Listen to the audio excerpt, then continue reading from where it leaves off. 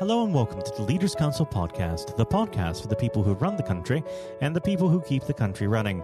You join us on yet another sunny and rather warm day here in the capital. I'm Matthew O'Neill, and today, as always, we ensure that we have a variety of distinct perspectives on leadership. First, we're joined by Mark Clutsom, head teacher at Charlestown East Academy. Mark, hello. Hello. Thank you for coming on the program today. Now, normally we'd get straight over to the field of leadership, but considering the ongoing COVID outbreak, I'd be remiss if I didn't ask you, how has this affected the way in which you operate? Obviously, you haven't had the majority of your pupils, but how are you faring? Yeah, I have to say it's probably been the most challenging time of my 17 years in headship. If you'd have asked me 6 months ago, how would we be? Where would we be? Would I even be talking about bubbles? You know, it's new language I'm learning, new skills I'm picking up. But I have to say we're really lucky in our trust of 17 schools. Actually, Kernow Learning. So since I last wrote for the parliamentary review of the trust that I was in, we've moved and joined another trust. We've become a much bigger trust.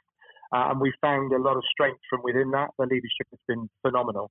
And trying to get through all of the different sets of guidance that have come out each day and sometimes 2 or 3 times in a day has been a real challenge. And the trust has done really, really well there in helping us through it.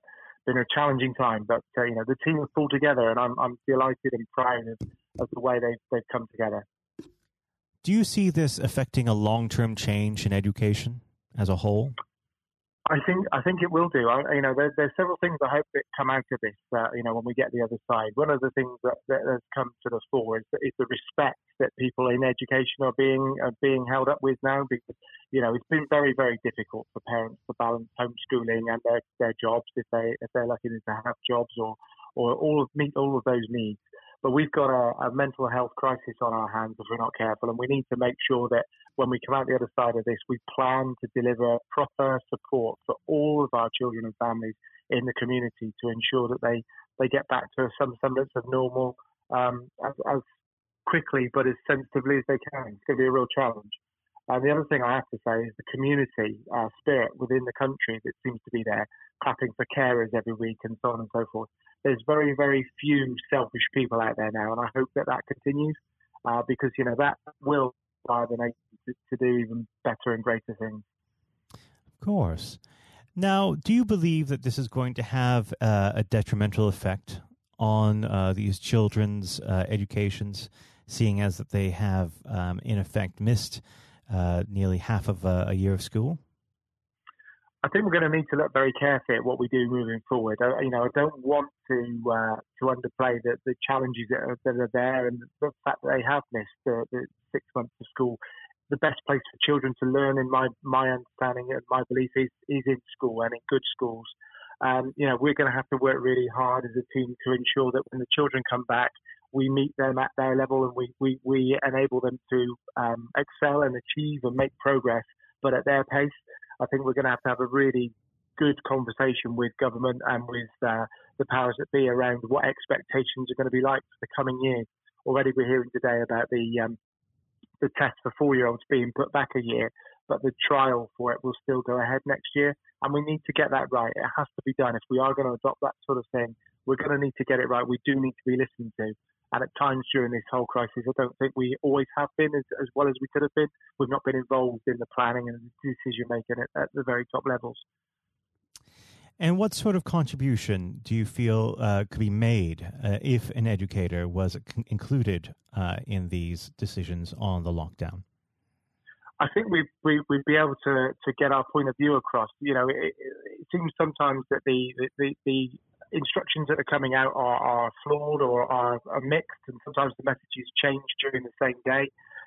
We would be able to say to ministers and to the powers that be that actually to accommodate bubbles of 15 and to do it safely, we need proper planning. Don't just drop it on us. Make sure that we've got the ability to pull marquees in or create extra spaces for learning.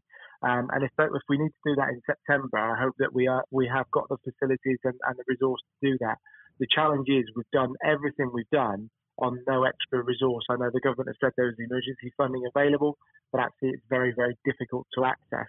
And so, we're doing everything we can on very limited resource. And it's not all about money. It's about giving us the resource to plan, give us plenty of notice to say, in 3 weeks' time, this is what we'd really like to do, and this is what our vision is.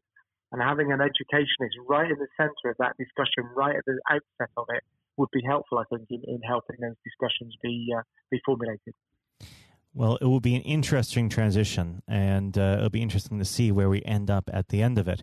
But we should move on to the subject of leadership. I always like to start this part of the conversation off by asking the same simple question. What does the word leader mean to you? It's a multifaceted word. I mean, there are so many great leaders out there, and I've been lucky enough to work for some really great people and see some inspirational people in my role, and that's what inspired me to go on and be a head. Back when I started teaching, I didn't really have a vision that I wanted to be a head teacher, but quite quickly, within 3 or 4 years, it became apparent to me that good leaders in schools make a huge difference. I can make a difference in my classroom, but the best difference I can make is become a really successful head and a good head, listen to people and help shape the lives of more children by empowering teachers to do what they do best. And I've been lucky enough to see leaders in professional football clubs. I've worked part-time for professional football clubs and seen some really good leaders and managers there. But also in politics, we've seen people like Mandela and Obama step forward in really challenging circumstances and take on some tough roles and make tough decisions. When it comes to your personal leadership style on a day-to-day basis, how would you describe it? Well, I try to be as an inclusive leader as I can, to give people an opportunity to have their voice and say what they think and help shape the direction of the school. Sometimes that's easier than others. When I first got to the school, the school needed quite an intensive piece of work to help drive it forward. It reached the doldrums, and we needed to make some changes there. Sometimes change is difficult, but I'm one of the people that would stand up and be accountable and say to people, I won't ask you to do anything I wouldn't be willing to do or have done myself. So I really do try to lead by example, set the highest standards I can. And I know that I don't always reach them, but at least I've set them and I've worked towards them. So that's the plan. That's my goal, is to inspire others around me to take the lead and to empower people to want to do that. Indeed. Now let's talk a bit about your background, where your leadership style came from. Did you have any role models who shaped you in this way? Yeah, as I said, I've been lucky enough to work for some really great leaders, and when the very first head that I worked for in Cornwall was a very well-respected head teacher, worked his way up from running very small schools and teaching 3 or 4 days a week to going on to become a non-teaching head. And that was certainly the plan for head teachers in Cornwall back in the day. If you want to be a head in Cornwall, you had to be a head of a small school before you were able to go on and be the head of a big school. But I was lucky enough to work with some really, really effective leaders. One of them was a workaholic, and that had its benefits. But of course, I also saw the downside. At the time, we had a young family, so it wasn't always feasible to work the hours that they did. And then my third or fourth head said to me when I arrived as a deputy at his school, he said, "What I want you really to do is focus on the teaching and learning, and that way you'll get the respect of the people around you, and then we can look at the leadership." So he enabled me to really sort of cut my teeth in leadership terms there. Before going on to be a teaching head, and then now, thankfully, a non-teaching head. Because being a teaching head is a different kettle of fish altogether. That's a real challenge. Now, unfortunately, our time together has drawn to a close, but before I let you go, what does the next 12 months have in store for Charlestown ACE Academy? Well, I think we need to build on the strength that we've got in terms of the collegiate work we've done through this crisis. And I know that Jenny, our CEO of the Kernow Learning Trust, will help us sort of set the direction for the future of all 17 schools. And Charlestown has a really important role to play in that, along with the other schools in our trust. Well, I'd like to thank you, Mark, for coming on the program. It's been a pleasure having you here, and we'd have to have you back when things get back to a more normal status. Mark, thank you. Thank you very much indeed. That was Mark Clutsom, head teacher at Charlestown ACE Academy. And now, if you haven't heard it before, is my exclusive interview with our chairman, Lord Blunkett. Lord Blunkett, welcome. Thank you very much. It's very good to be with you. Well, of course, nothing is being said at the moment other than COVID-19, which we must touch on. What would your message be to small businesses who are trying to keep going? Well, I think the last ones standing will be the ones that thrive when we get back to some sort of normality. So it's have confidence and courage.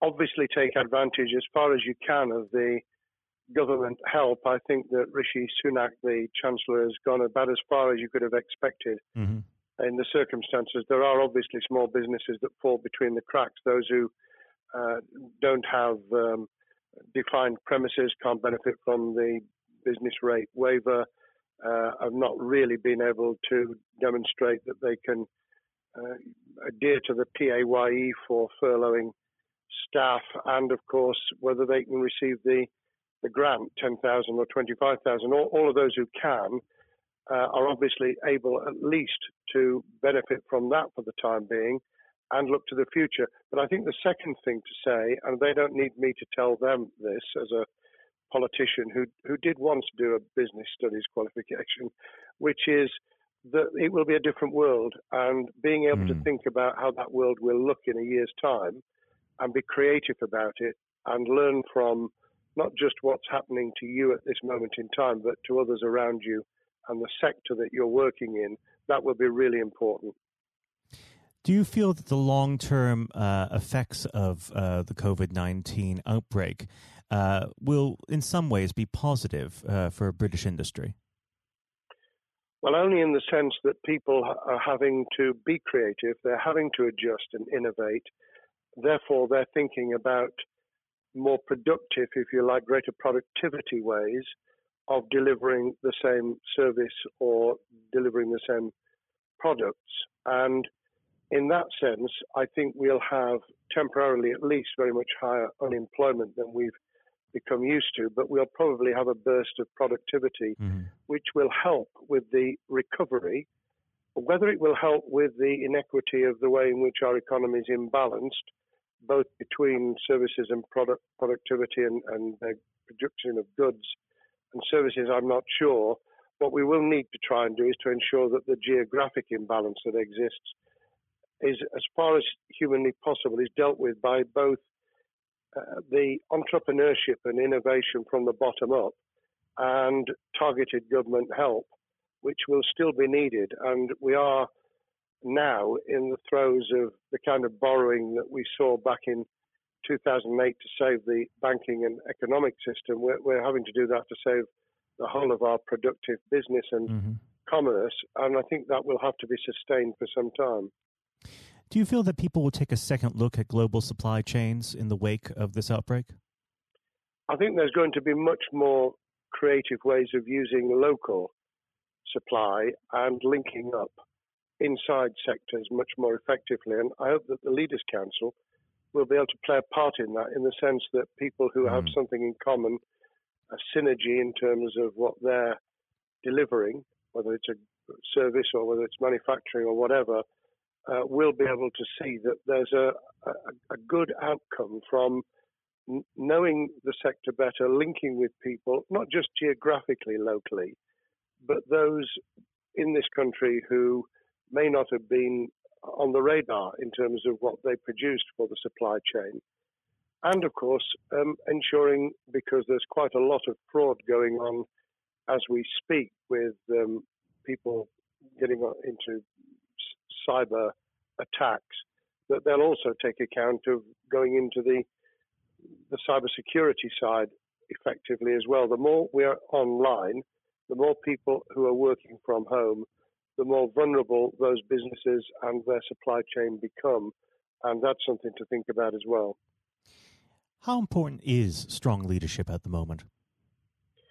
Well, I actually think that it's brought to the fore leadership in a whole range of areas, from obviously government itself, and there's been ups and downs with the Prime Minister's severe illness, but all the way through the public and private sector, people have, to use the jargon, stepped up, and they've shown local, regional, national level the kind of leadership that Britain historically was very good at.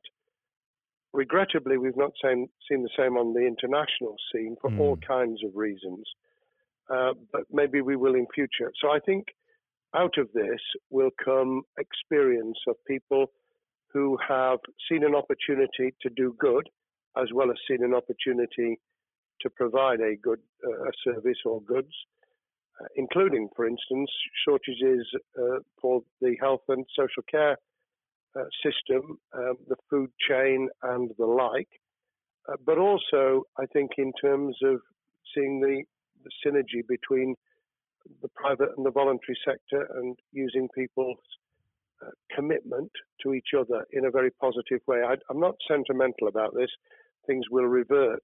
But actually, I think there's a kind of moment of moral judgment of people feeling that they've got a role to play outside the immediate survival that they're engaged in.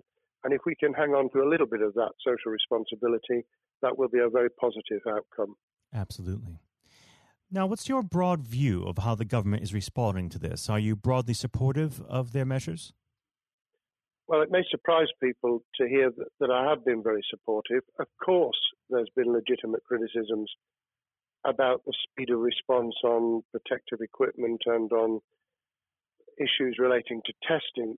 But my own view is very similar to the challenge that was made to the Prime Minister of Italy when people said, why didn't you close Italy down faster? And he said, a fortnight before we did it, I would have been considered to be a madman and nobody would have agreed to do it if I'd tried to move too quickly. And I think that's something that we need to reflect on here in the UK. We may have seen the signals elsewhere across the world and taken them more seriously at the time. Hindsight is a wonderful thing, but as someone who's had his life in the opposite political party to the present government, I think that with some hiccups and mistakes, they've not done a bad job in what has been incredibly difficult circumstances. And you're absolutely right. In a liberal democracy that we live in, it's very difficult for people to swallow orders given to them from government. Well, the UK and the US, and to some extent the Scandinavian countries, have a very different history and therefore interest in maintaining the freedom to decide and the persuasion and consent that's required. Those countries that have experienced one way or another totalitarianism over the last century have a slightly different way of coming at this. I don't want to exaggerate it, but I think that that's why getting the balance right of getting people to go along with what you want them to do in their interests as well as the nation as a whole is a sensible, proportional balance. And I think we now need to adjust to the coming out of the crisis gradually, readjusting to recovery in the same way. Now, something you've mentioned recently on this balance is the police overreach in the enforcement of the COVID-19 structures that have been put in place. What have they done right, and where have they gone too far? Well, I think that they were interpreting what was not necessarily as clear advice as it might have been for all kinds of reasons, because people were feeling their way. I think what's come out of it has been a demonstration by local police services in some parts of the country that they could get people to do what was needed without the heavy hand of drones overhead or people being told that they shouldn't be walking in the street, because this was all about self-isolation, not incarceration. It was about getting people not to pass the infection on to each other and therefore to provide distance rather than to make our lives a misery. Those police services that adopted that policing by consent and chivying people along did really well. Those who went over the top, I think, soon got a very substantial pushback. And one of the strengths of our democracy is that you could have that debate. People could say, I'm terribly sorry, we think the police force in our area has gone over the top. And that in itself is a constraint and a readjustment. That's another strength of living in a country where you can have opinions and express them without actually being thought to be a fool. Now, of course, the government has faced criticism that they were slow to react, and Boris Johnson wasn't present at the early COVID-19 COBRA meetings. Now, Number 10 has claimed that this is normal practice. The health secretary often chairs COBRA meetings related to health. Does this tally with your experience as a Secretary of State, or would you have expected the PM to be more hands-on during the initial stages? I think different prime ministers do have a very different style. And Boris's style, which I think will now be considerably adjusted, was very swashbuckling. In some senses, delegating is a good thing, as every leader of every business or public service knows. Those who try to pull too much into themselves end up with a massive bottleneck, great failure of trust, and the inability of people to show what they're worth and to demonstrate their capability. So I'd be very wary of jumping in and saying he was wrong to delegate the essential COBRA meetings. What I was surprised about was that he didn't chair the first couple, because my experience with Tony Blair for the 8 years I was in Cabinet was that Tony was a great delegator, but he would get a grip to begin with, watch what the difficulties were, and then give people direction and confidence to be able to get on with it. So looking back, I think Boris himself probably thinks, God, I wish I'd spotted the signals from elsewhere in the world more rapidly, and I'd just been there. However, this also raises another issue. All of us in positions of leadership need good teams around us. I think after this is over, he will be assessing those who really did step up and those who demonstrated their inadequacy. I think we'll probably end up in a year's time with a much stronger cabinet than we have today. Well, absolutely. And of course, we've seen a significant drop in the visibility of certain special advisors like Dominic Cummings during this entire period. So it'd be interesting to see how that pans out. Well, it's certainly readjusted the role of those behind the scenes with those who should be taking the decisions, having received advice. Obviously, there's been a complete transformation in the profile of experts, if I might use that term, who'd previously been denigrated. Scientists, medics, people with behavioral science understanding. My only criticism was, were we getting wide enough advice? Were we narrowing it too much to a couple of key centres in London? But that's because I've always been adverse to everything being London-centric. I think there's great expertise, wisdom, experience out in the sticks, and we should use it. Rightly so. Now, was pandemic planning part of your time as a minister, particularly perhaps when you were Home Secretary? Well, it was, but it was on the back of risk arising out of counter-terrorism measures. Right. I was the Home Secretary for 3 months when the attack took place in September 2001 on the World Trade Center and beyond. We did an enormous amount of scenario planning, both desktop and real. On the back of that, it was very heavily orientated to future developing terrorism risk. I certainly got involved with talking about pandemics. I remember being at a seminar in Edinburgh where the university there had done a lot of work itself on the issue of pandemics. And of course, we saw SARS and other things emerging. I think people have criticised the government for not picking up the report from 2015, 5 years ago. I think that what happens is human nature kicks in. You deal with what you're immediately faced with. You can sponsor reports, and this is true of business planning, of course, as well, and scenario planning for what business continuity will look like, recovery plans for business, what will happen if there's a cyber attack, what happens if there's an energy shutdown. These kind of things you can look at, but you're immediately turning your eyes to what's in front of you. And had we picked up a bit more on the danger from Ebola and SARS and what have you in the past, then we might have said, what if something hits us in the developed nations that we don't have a vaccine for, that we can't immediately whisk up protective materials or equipment, or for that matter, medicines that help with recovery, all of which we now see are a danger. I think this will make an enormous difference to the planning for the years ahead. I hope it will be widened so that we don't just look at what's happened, but very rarely do you see something exactly repeat itself.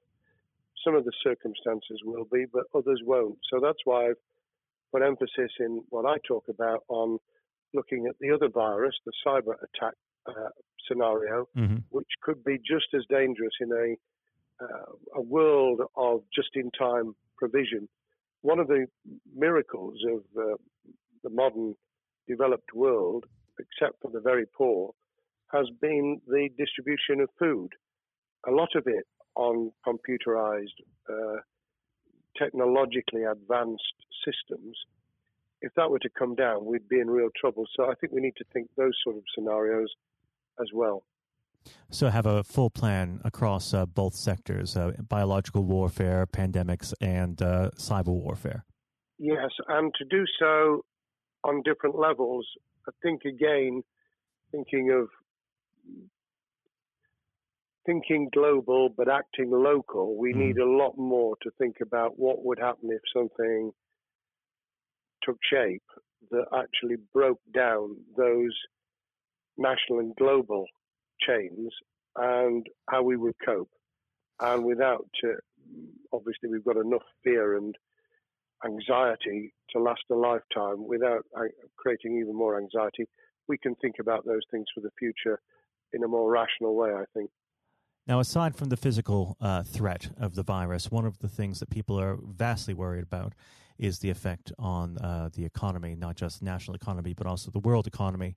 Now, it has been said by certain parties, and I'd like to garner your thoughts on this. Is there a danger of the effects of the lockdown being even worse than those of the virus?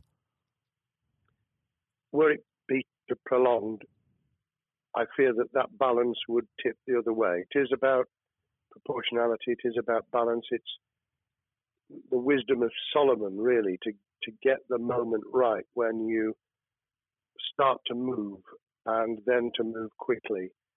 There's no doubt whatsoever that we are stocking up, not just on the economic and employment front, which will be devastating enough, but on the health and social well-being front, enormous challenges, and they will need careful handling because there's a lot of people whose lives, for a variety of reasons, are at risk in the future on a scale that we've been dealing with over the immediate handling of the pandemic, concentrating really hard on those affected by COVID-19, those sadly who have died or been seriously incapacitated. That will roll over into the economic, the social, the mental health and cultural well-being of the nation, and that will need all of us to pull together as well. Absolutely. Now, do you believe the government's doing enough for business? I think that the speed of reaction once the scale of the pandemic was clear was very good. I've praised Rishi Sunak for his action.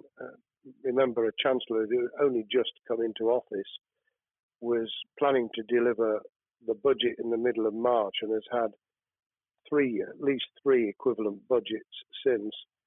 I think he's handled it very well. Understandably worried now about what we're doing to our economy. The level of borrowing is sustainable because of low interest rates, but it reaches a point, of course, where it tips over so that you can't then do the kind of structural investment requirements that the government were laying out before and in the March budget. And those will have their consequences as well as a planned payback over many years. I think we've learned something over the last few months. We needed to take immediate action. We don't want another round of austerity equivalent from 2010 through to 2019. I don't think the nation, on the back of what's happened and the challenges we have, could take that.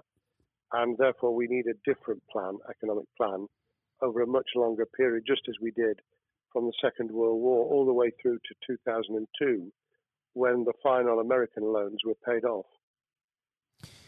Now, of course, one thing that's on everyone's lips, how much longer do you believe that the lockdown can go on for?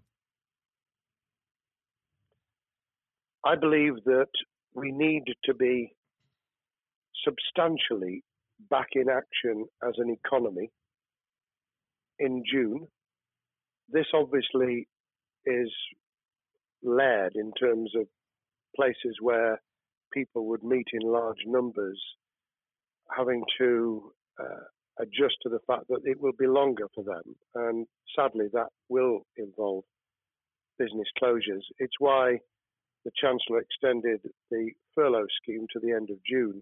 Mm-hmm. But unless we get things moving in June, I think we'll run into the summer where all kinds of services and industries will have a chain reaction effect. And what happens with one will then have a major impact on another. And then you get the skittle effect where things get knocked down that you hadn't perceived were going to be affected. So I very much, if I were in government, and I always think of things in that context, what would I do if I were in government? I would be on the side from the second week in May, on the side of the hawks in terms of saying we've got to start moving, and we've got to do so with the collaboration and cooperation of the public who have got the message, who did behave, who responded magnificently. Let's try and get back, perhaps, doing things differently for a time, but substantially getting back to business as usual. And unless we do that, then those areas that can't and wouldn't expect to be back in action immediately get pushed further into the middle of the year and the autumn, and then they become unsustainable. Now, of course, one of the other major developments we've had recently are the changes in the Labour Party. So if we could just speak on the Labour Party for a while. This might sound like an obvious question, but how does Sir Keir differ from Mr. Corbyn? Well, I'm biased because I believe the Labour Party has come out of 4.5 years of a black hole of a nightmare, where it neither represented a credible opposition nor an electable government. And the combination was to let those who supported the Labour Party and needed some of its policies let them down very badly. Sir Keir Starmer both is a highly intelligent, professional lawyer who, as Director of Public Prosecutions, led the service well, had to take difficult decisions at a time of austerity, understands the world beyond Labour members, but has been able to do business with those who originally supported Jeremy Corbyn and was able to command support from them. His creation of a balanced shadow ministerial team has been very encouraging. I supported Lisa Nandy, who he's made Shadow Foreign Secretary, because I thought she understood the north of England and the disaffected former Labour voters. But I believe that Sir Keir has taken on board those who have something really sensible to offer. And I believe he will be both a great leader of the opposition. More importantly, he will then present himself as a credible alternative prime minister. And all governments need an alternative government at their shoulder.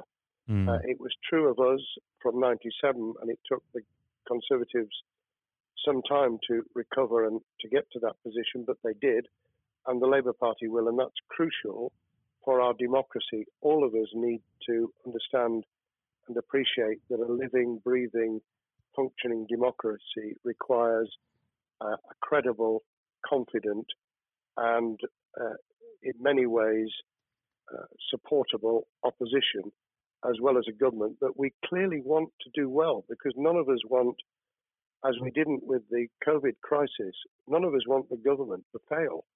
We want to see our economy recover. We want our social well-being to be taken into account. We want to overcome deep-seated inequality and poverty.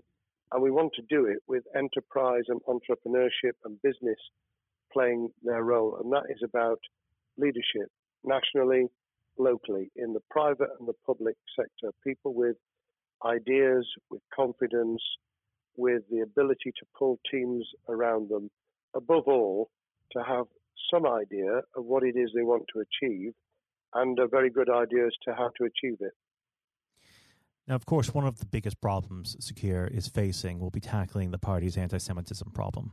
There has been a recent internal report that has been quite damning. What's your response to that report, and what does Secure need to do in response? Well, there are two reports. One which is being produced by the Equality and Human Rights Commission, which he will, and has already indicated, will implement in full.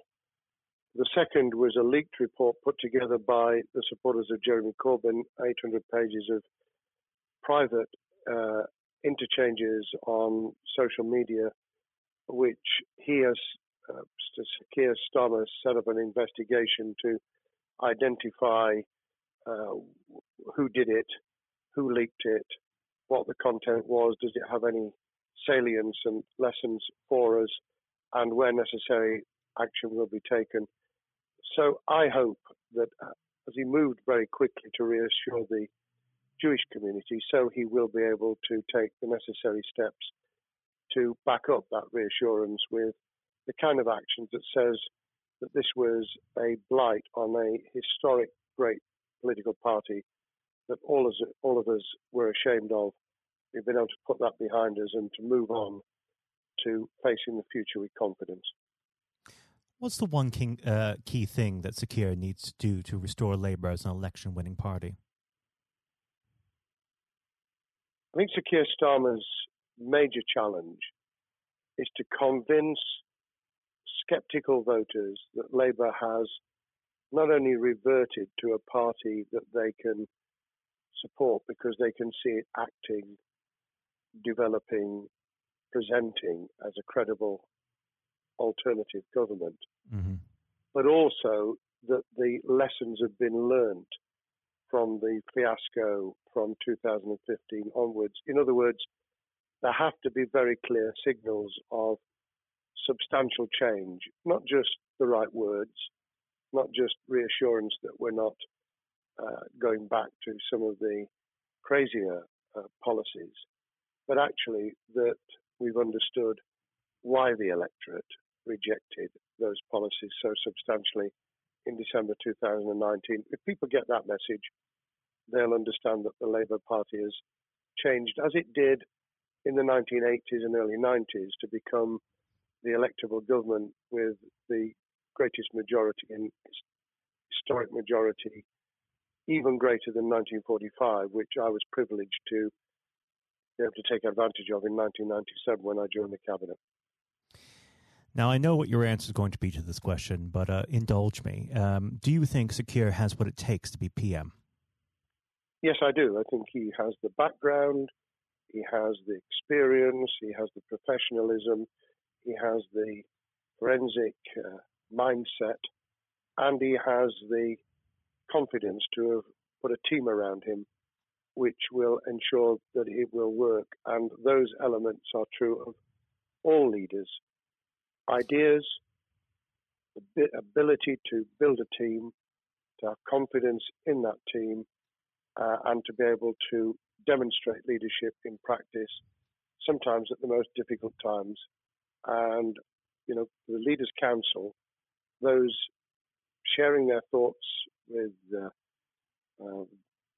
kind of thing that we're doing now with a podcast, but also joining us in linking up in that network of people who can support and help each other and learn from each other. That is what needs to be done in politics as it needs to be done in business. Thank you very much indeed, Matthew. Well, thank you for coming on the program. It's been an absolute pleasure, and I look forward to speaking with you again. Thank you very much, and good luck to all those listening in what has been a nightmare scenario. Good luck for the future. Have courage, have confidence, and yes, listen to those who know more about business than I ever will. Thank you, Lord Blunkett. Thank you. This has been the Leaders Council podcast. Thank you for celebrating excellence in leadership with us. I have been your host, Matthew O'Neill. Until next time, goodbye. Thank you for listening to our podcast. The views expressed within the podcast do not reflect the views of the Leaders Council of Great Britain and Northern Ireland, its parent company or subsidiaries, members of staff, other guests, or any other person therein associated.